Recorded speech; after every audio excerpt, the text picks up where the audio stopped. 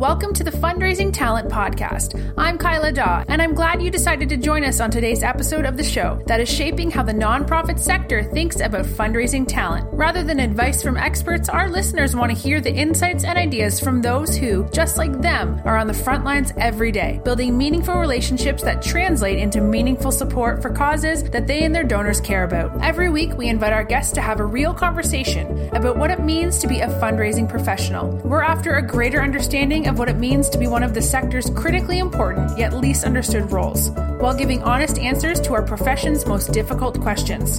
Thank you for joining us in this episode of the Fundraising Talent Podcast. Here's your host, author, fundraiser, and master trainer, Jason Lewis.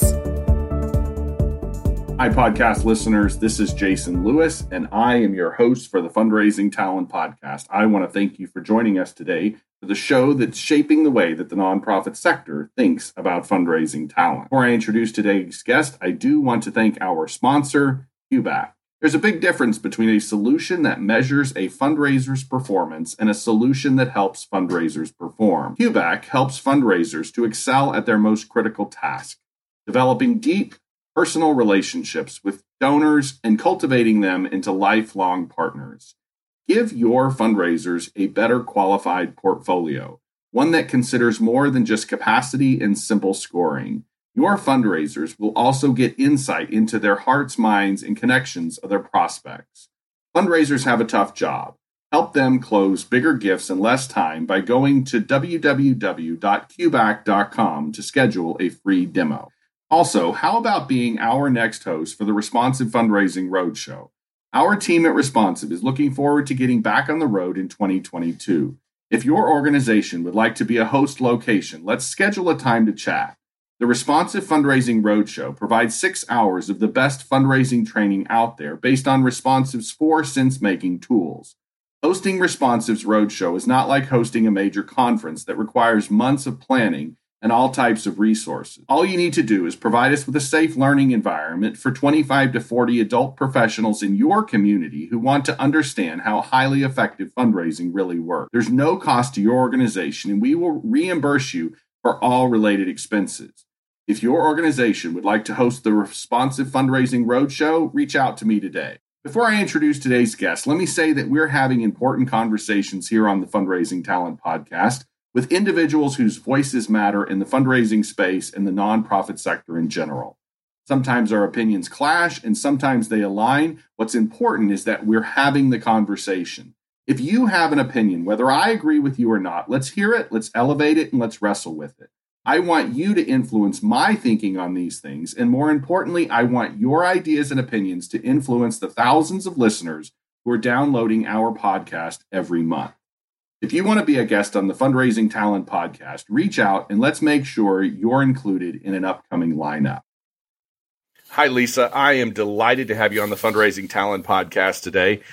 You're one of the 4, and you were the featured author in our most recent edition of Carefully and Critically. I'm delighted that we found some time here this afternoon to catch up with each other and talk about your article.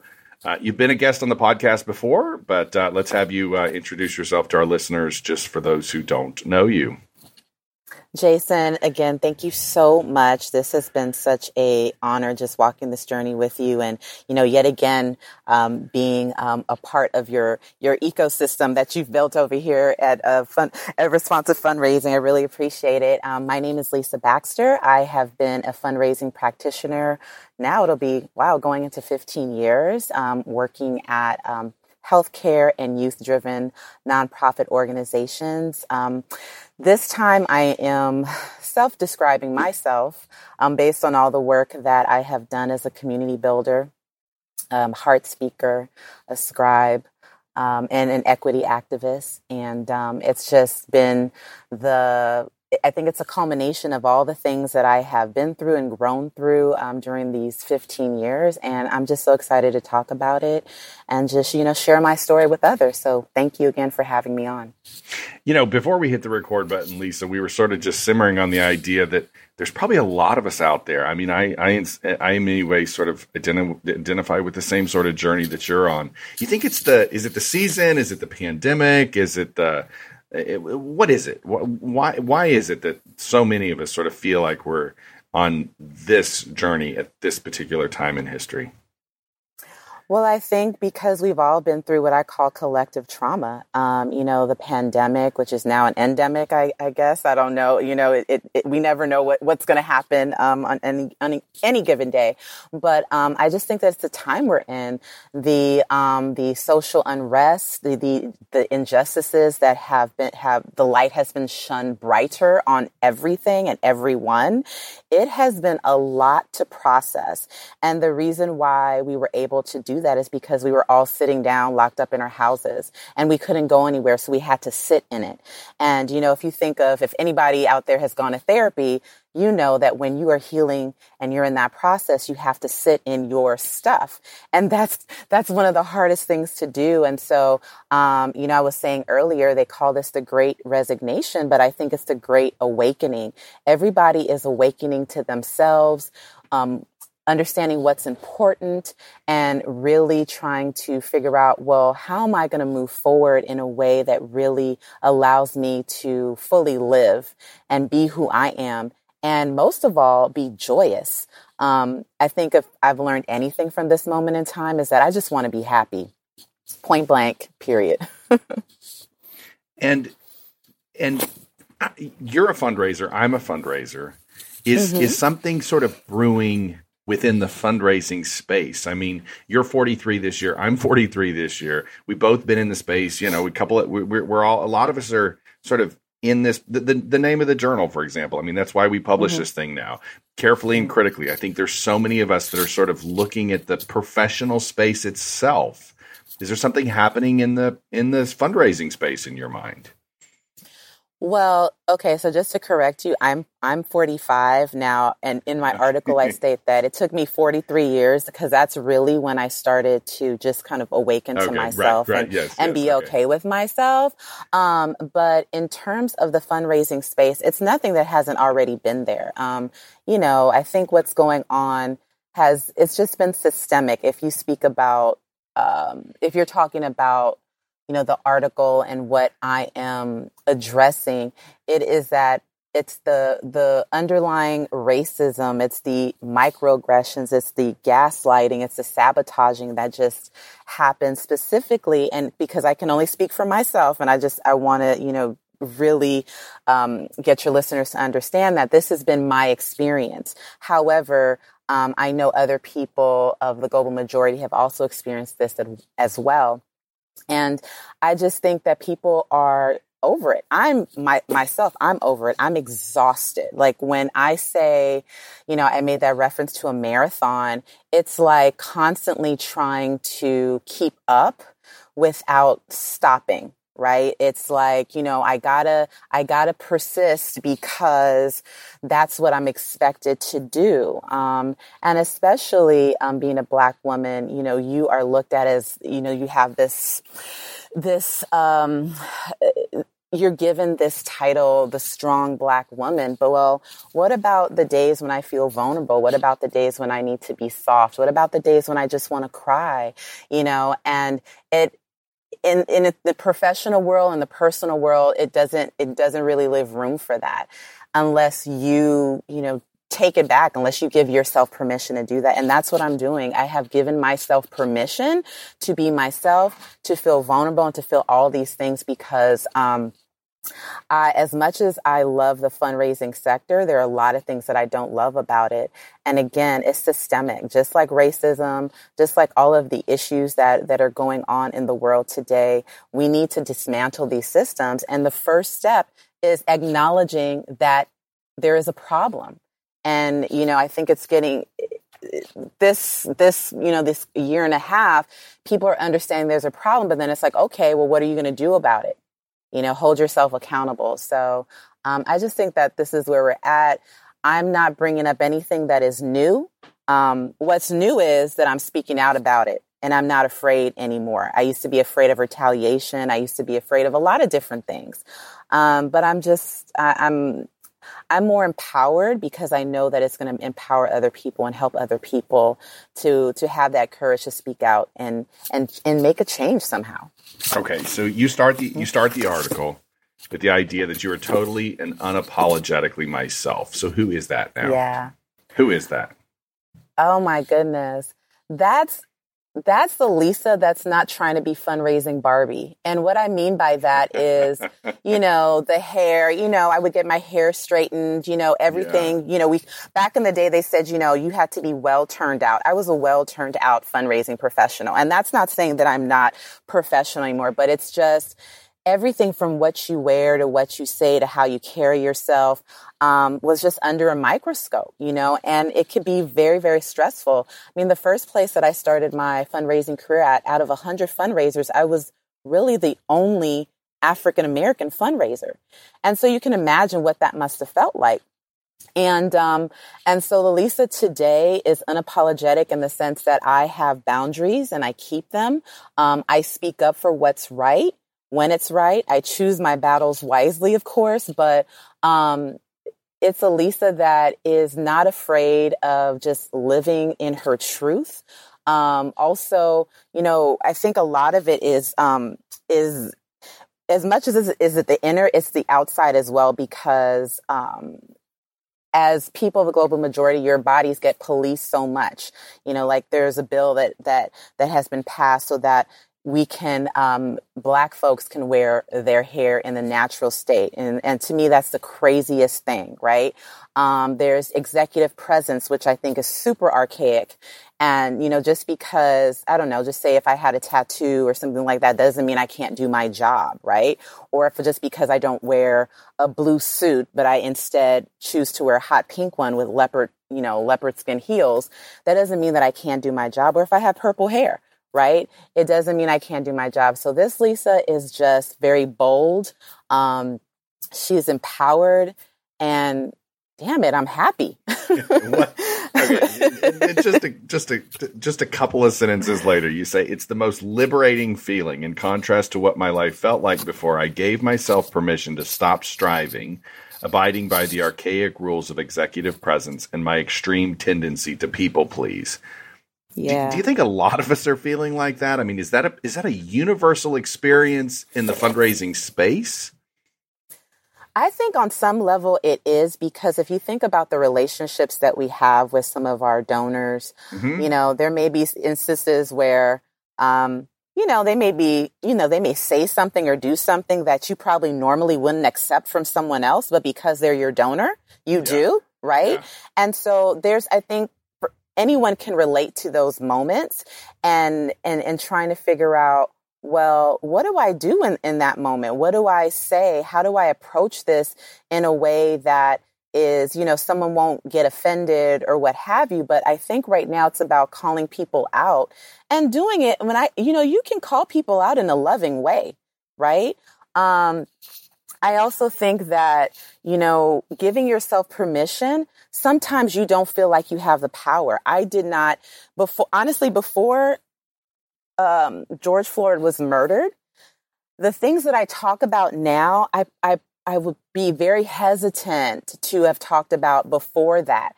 And that's because it kind of opened up the doors to just be truthful and honest. And truth does hurt, but once you get past that, then you can actually get to the healing part. And I think in terms of executive presence, just because someone doesn't look a certain way, that doesn't mean that they can't do a good job or that they won't do a good job. You have to get beyond that, and you have to really look and find, that person within. And I say that because I've seen, when people hire folks and just the comments that are made, if you're on the hiring panel and all of these things, if a person has a name that is too, quote unquote, ethnic, right? It doesn't mean that they're not going to be able to do their job. It's just because of your biases are holding you back from, probably getting someone that would really, bring a great impact to the organization. But because you have those biases, you won't even find that out. So yeah, I just think that giving myself permission has been the best thing. And the only way that you can get to that, and I know this has been my personal journey, is when you start really loving yourself. You know, we talk about, all these people that we admire. Well, why don't we start admiring ourselves first? Why don't we start admiring the things that we do and the accomplishments, the little accomplishments that we make every day, the big accomplishments that we make? Why don't we start admiring that first so that we can then, really, show respect and be thankful for all of the other ways that we, the things that we want to do are emulated in other people. I think that that's where we need to start. And I know for me, that's where my journey started. I had to look at all the things that I was doing and say, are my actions really a reflection of, how I feel about myself? And when I really started doing my therapy work and my healing, I realized that I was not honoring myself. And when you don't honor yourself, you people please. You try to do all the things that, that everybody else wants you to do. And then you're the only one that ends up unhappy, and you start, have regrets and all of that. And at this point in my life, I can say that I don't feel like that anymore, because if it doesn't feel good, I'm not doing it. I don't care what it is. I'm just not doing it. And I'm okay with that. I'm okay with, whatever assumptions have been made about me in that moment in time. I'm just okay with it. And I've never, ever been at that point in my life. And it's very, very liberating. So probably the moment, and I've read through this a couple of times, and when we were going through the editing phase and everything, we were pulling this particular article together, and the rest of the contributors. The statement you make, and I'm going to tell a tale here. So when I was an executive director in an organization, I like to think that I am a really great cheerleader. I tend to think I'm a pretty good cheerleader, and I tell my business partner, for example, that he's the one who's sort of going to manage the team, and I'm going to be the cheerleader, and we tend to think that that's probably where our strengths are. So, Lisa, sort of teeing that up, I think you probably know where I'm going here. The comment you make is you say, "I've become my biggest cheerleader, adept in giving myself pep talks to ease those days I question my career choice." And when I read between the lines of that statement, were there not cheerleaders there? And do we in the nonprofit space, or the boards and bosses that are employing us to do these jobs, do we not know how to be a cheerleader?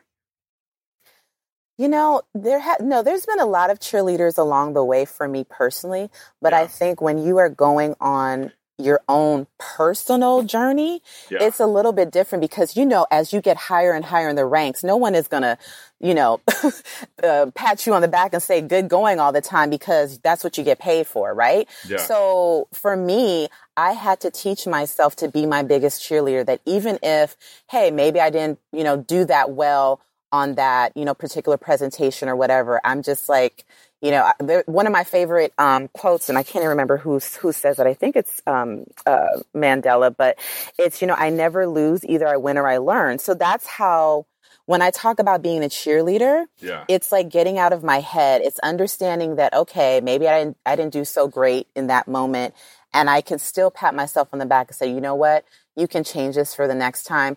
Pick up on the good things that happen and move on, right? Because then you start, getting bogged down by all that.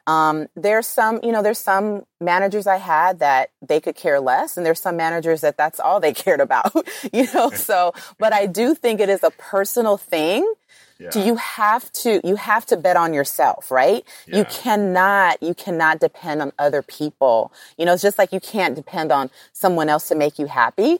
And that's where I think, again, giving yourself permission and agency to say, you know what, this is not anybody else's to deal with. This is for me. I need to be my biggest cheerleader. Regardless if somebody's cheering me on or not, I have to have that mindset in between gifts and in between, during some slow months or whatever that looks like. Okay. So, and this is the stuff that, this is part of the reason I really dive into this, is because I can't identify with this stuff. I mean, I'm a straight white guy, and I'm not going to claim to. But you write here, you say, fundraising as a woman in while Black, is best described as being visible and invisible at the same time. I can't think. I'll be perfectly honest. And the other thing is not only am I a white straight guy, I'm 6'4". I'm 6'4". I've never not been present in the room. You know what I mean? I mean, I can't relate to this a whole lot. You're right. It's exhausting and on par with what training for a marathon must feel like. In my world, while everyone else is playing checkers, I play chess. And when I thought about that, I thought, damn, that's what I've done my whole career. It's never been harder than probably playing checkers. I mean, that's probably, Lisa, I got to be perfect. I mean, just completely straight up here with you. That's probably the most convicting statement in here. Is that I got to be honest with you. It's never been for me. It's been tough at times, and I've been told no, and, the donor, I've never really gotten really hard no's, but it's never been harder for me. Unashamedly, I can say it's never been harder for me than probably playing damn checkers, right? Yeah, unpack that for that. I mean, that's just me totally acknowledging your experiences, but I think it's terribly profound. And I'm guessing it's completely accurate. Yeah, I think I'll focus more on the chess, the chess, not checkers. And what I mean by that is, whenever I show up and everybody knows I'm Black, right? Yeah. So just like everybody knows when you show up, you're 6'4", right? So everybody knows that. And maybe not everybody, because sometimes I've shown up and donors are like, where's Lisa Baxter? I'm right here. Okay. And what I mean by that is, for me, it has been a different experience because when I've gone into new organizations, I can't just jump in. I have to sit back and understand the culture.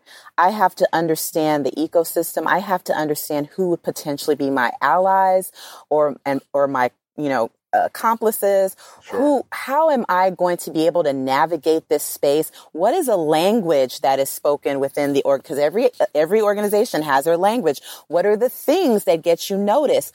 All of those things. Because I used to be on this thing that every year I needed to get promoted. And, that was that's what I thought success was, right? Not understanding that, well, yeah, every year you get promoted, yes, more money, but more things you have to do, more responsibility, more everything. And so, and that's when we talk about striving. It was this constant striving. And I didn't understand, why was I striving so much? Yeah, I had the money, but I was really invested in the mission and in what those organizations were doing. But I didn't understand why I felt I had to be more and do more. And that, and that could be anywhere from, my all night, working all night to being available anytime, any time of the day, even on the weekends. Like, I had no boundaries. I was a workaholic because I knew that while maybe some of my peers could be mediocre, I had to be excellent. And there's always a price you have to pay for that. Now, back in those days, I wasn't married. I didn't have a kid. Now I do. And it's very different. And I take care of my father. It's very different. I had to understand what is striving for you? What does success mean for you? Not when anybody else says it is, and so I had to divorce myself from, hustle hard, the whole hustle hard, kind of thinking and, grind and, no sleep till Brooklyn. That was always my song, for me from Beastie Boys, no sleep till Brooklyn, because I'm not going to sleep until this gets done. And it was at the sacrifice of my mental health, my physical health, my family, just the way that I viewed the world and the way that I perceived the world viewed me, of never feeling like it was enough. And then having everybody tell me at the same time, I'm too much, so it's all these conflicting messages until at one point I was just like, I'm not going to listen to anybody but God, because that's all that matters right now. And I'm just going to get back to me and really think about, how do I want to show up in this world? How do I want to be? How do I want to, how do I want to be magic in this world? Okay. So let's use your chess and checkers framework, because I think, and you and I've had this conversation, and you've probably heard me sort of, I'm not convinced that the external donor is nearly as problematic in the fundraising experience as a lot of us like to think that the donor happens to be. I think the donor actually knows, whoever the hell the donor happens to be. I think the donor actually knows that we live in a chess-like world, right? To use your framework. Yeah. And I think a lot of us on the internal side, and granted, it's a lot of white guys and white gals running these shops. We know that.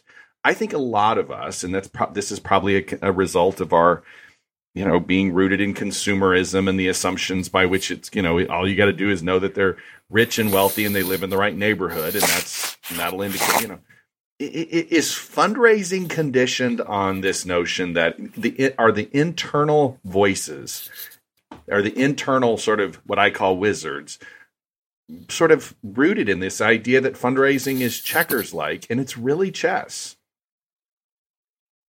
No, I don't know. I just know that what I've experienced has always been a chess game. Because, in life is a game. Business is a game, right? And so you have to be strategic. As fundraisers, we always have to be strategic in the way that we approach people, the things that we share with them, even the way that you deal with your coworkers or your bosses. Were you playing chess with your colleagues and your bosses, or are you playing chess with your donors? Everybody. It's almost like Survivor, because you in your personal individual interactions with people, I always say, whether I should put a person in my front pocket or my back pocket, right? Yeah. Front pocket people are there to support you and help you to navigate this, they're the angels along the way, right? Back pocket people are not there to support you, but you have to work with them. So you have to figure out very strategically, well, how can I work with this person so we can have a harmonious environment? Because the last thing you want to do is have an issue with your peer or your boss or whoever that is. You want to be able, you may not necessarily like that person, or that person may not like you, but you have to figure out, well, how can we, we're all here working towards the greater good. So how can we do this in a way that's going to be, that's going to ultimately lend to, the success of the organization. And so that's why I always say playing chess, because you have to be very careful in what you say, what you do, your next move, and all of that. And that's why I just made that small reference to about the donors, before. It's like, it depends. It could be anybody within the organization. It could be any type of situation. You have to figure out the best way out. You say here, keeping my mouth shut while the racism, microaggressions, and unacceptable behavior of my peers and managers continued only made me feel numb, a shell of a person, a robot even. Yeah. I mean, that's heavy. That's heavy. It is. And I even feel it right now, because I'm still going through a healing process with that. And I have a lot of triggers. A large part of it. Forgive me for interrupting. I don't think I've ever felt that way. So help me understand. I don't think I have felt like shit before. I've had a boss be a jerk. I've had a donor not tell me what I want them to tell me. But what am I not getting? Because I don't think I've ever felt that. I've never felt that way. I've never felt that way. So what don't I? And I don't think anybody who looks and acts and lives in the world like I do has felt a whole lot of that. So what does that feel like? Well, first of all, now we have the words, right? Before we didn't have the words to describe what's going on, the microaggressions, these weren't words that I was familiar with, like the misogynoir. Like, I didn't have words to express what was going on with me. I just was like, these people are racist. Like, that's all I thought. I'm like, okay, so how do I navigate this? And what I mean about, you don't have to sacrifice your silence for success is that you can speak up about it, because I didn't feel that I had the permission or the license to speak up about it, because, I wasn't, as far along as I have gone now in my career. And, I came into fundraising by happenstance, as many of us do. I was in my 20s, just learning the ropes. And when I say I just kind of was pushed in the door, I'm grateful for it. And I was pushed in the door, and it's either you sink or swim. And so I realized very early on what I needed to do to swim. And a lot of that meant keeping your mouth shut, even though you understood that if that person had ever said whatever they said to you in the streets, it probably would have been a different situation, right? Like I come from South Central, so there is a different kind of code out here, right? And it was like, wow, I didn't understand why people were so disrespectful just because, of they felt disrespected just because of my presence, or why did they feel challenged or intimidated? I mean, it got to a point where I knew when people got intimidated by me, and I literally would do everything to shrink myself to make people feel better. And I didn't understand that's what I was doing. I just thought I was playing the game, so I would hear, just racist comments and, even about I had a manager comment on my confidence at one point. And I'm like, why are you asking me this question? And it was almost like, how do you have the license to be confident? When, and obviously she was projecting at that moment in time, but, I just, at that time, I didn't know how to articulate. I didn't know how to fight back. I just knew that it was wrong. And so when I really realized through therapy what, all the racial trauma that I have kept inside, I realized how bad that was, that I couldn't address it. I had to learn how to forgive myself first. So that was the first step for me, to forgive myself for not saying anything, forgive myself, and actually forgive those people, forgive them, because I understand that 9 times out of 10, it's not about you. Right. And so I had to forgive them as well. And it is a heavy thing for me to unpack, because who doesn't want, I'm sorry, Lisa, who doesn't want a confident person in an office? I've always been told I was confident, and I don't think I've ever been criticized for it. So what is somebody who's listening to this not understanding, if they're in my seat? What's wrong with being confident? I don't think there's anything with being confident, but right. I just know, as being a Black woman in this Black body, that the thing that people get intimidated the most is by someone who knows themselves, who is confident, and who feels empowered, and whose light just shines, right? Like I'm not cocky. I am confident, and there's a difference. And throughout my career, people have told me to humble myself. And I'm like, humble myself? I'm like, I'm just confident in the job that I do. I love what I do, and it shows, right? And no one would ever say that to my white counterpart, right? It's lauded, for my white counterparts. But for me, it was like, I want you to be confident, but I only want you to be confident to where I can handle it, right? So that it becomes that, that manager or that peer's, issue.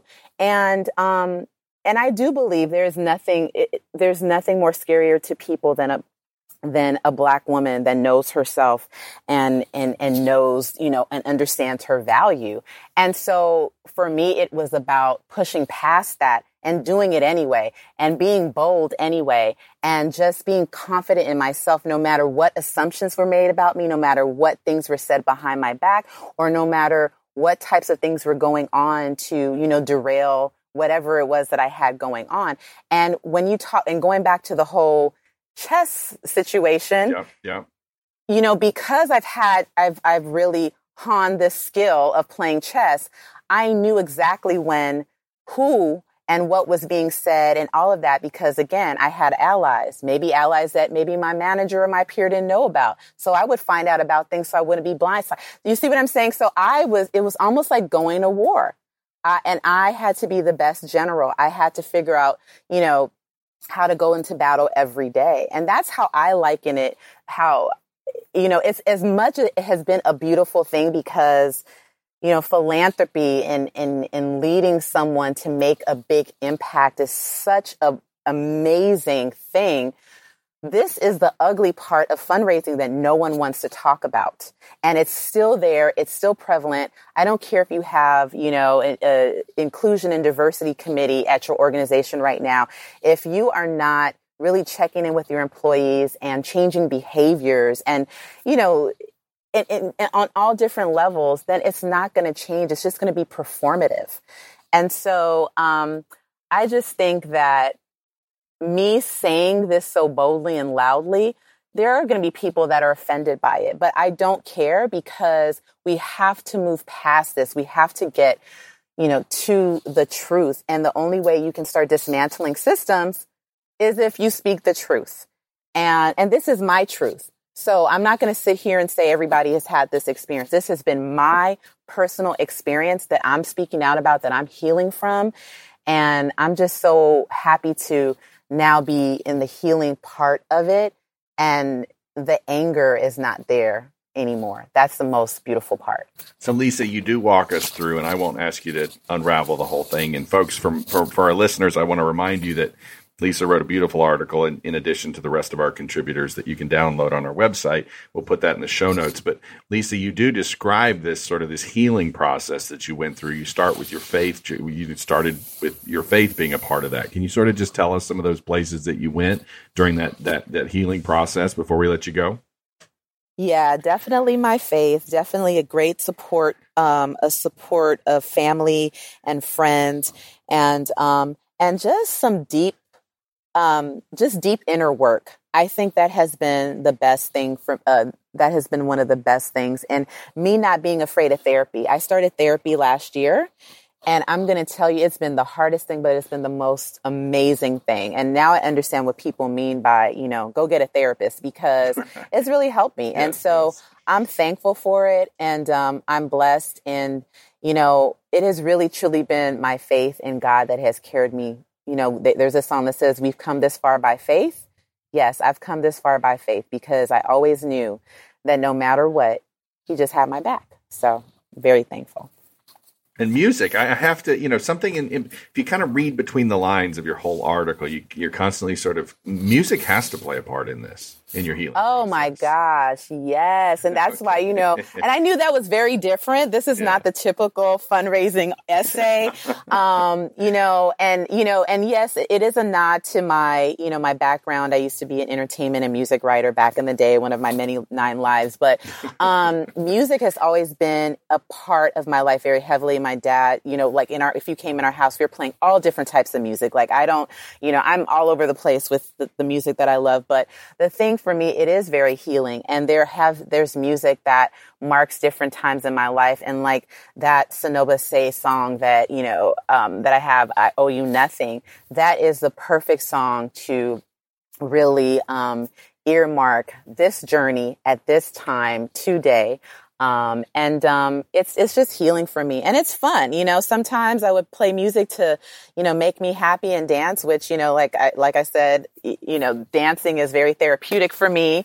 And, and people can read, the rest in the essay. I don't want to give everything away, but just know that you have to do whatever it is to make you happy. It doesn't matter what anybody thinks. What makes you happy? And I think a lot of us in this moment in time need to ask ourselves, what makes you happy? And go do that. Just go do it. Yeah. Yeah. Lisa, you've been on here multiple times. I'm delighted to have you back. I'm really glad that we got some really great content, so you could be a featured writer in the in Carefully and Critically. Somebody's probably listening to the conversation. They're saying, I don't really care what Jason said. I've heard Jason all the time, but I want to reach out to Lisa. How would you suggest that they do that? You can reach out to me on LinkedIn. Folks, we will put we'll put Lisa's information for LinkedIn in the show notes. We'll also put a link to the article. Lisa, you are always welcome back. Thank you. Thank you so much, Jason. Have you read the book that nonprofit leaders and fundraising professionals alike are calling a must-read? In this pocket manifesto for today's fundraising professional, Jason deconstructs why many of us find ourselves working for organizations where we cannot accomplish our goals. These same organizations are notorious for rapid turnover and high donor attrition. To avoid this all-too-familiar path, Jason offers direction from those who want to be recognized and admired for their work. The war for fundraising talent challenges our ingrained beliefs and assumptions about how effective fundraising really works, and it questions the prevailing wisdom hiring decisions and donor behavior. Published by Gatekeepers Press, The War for Fundraising Talent is now available on Amazon and other major retailers.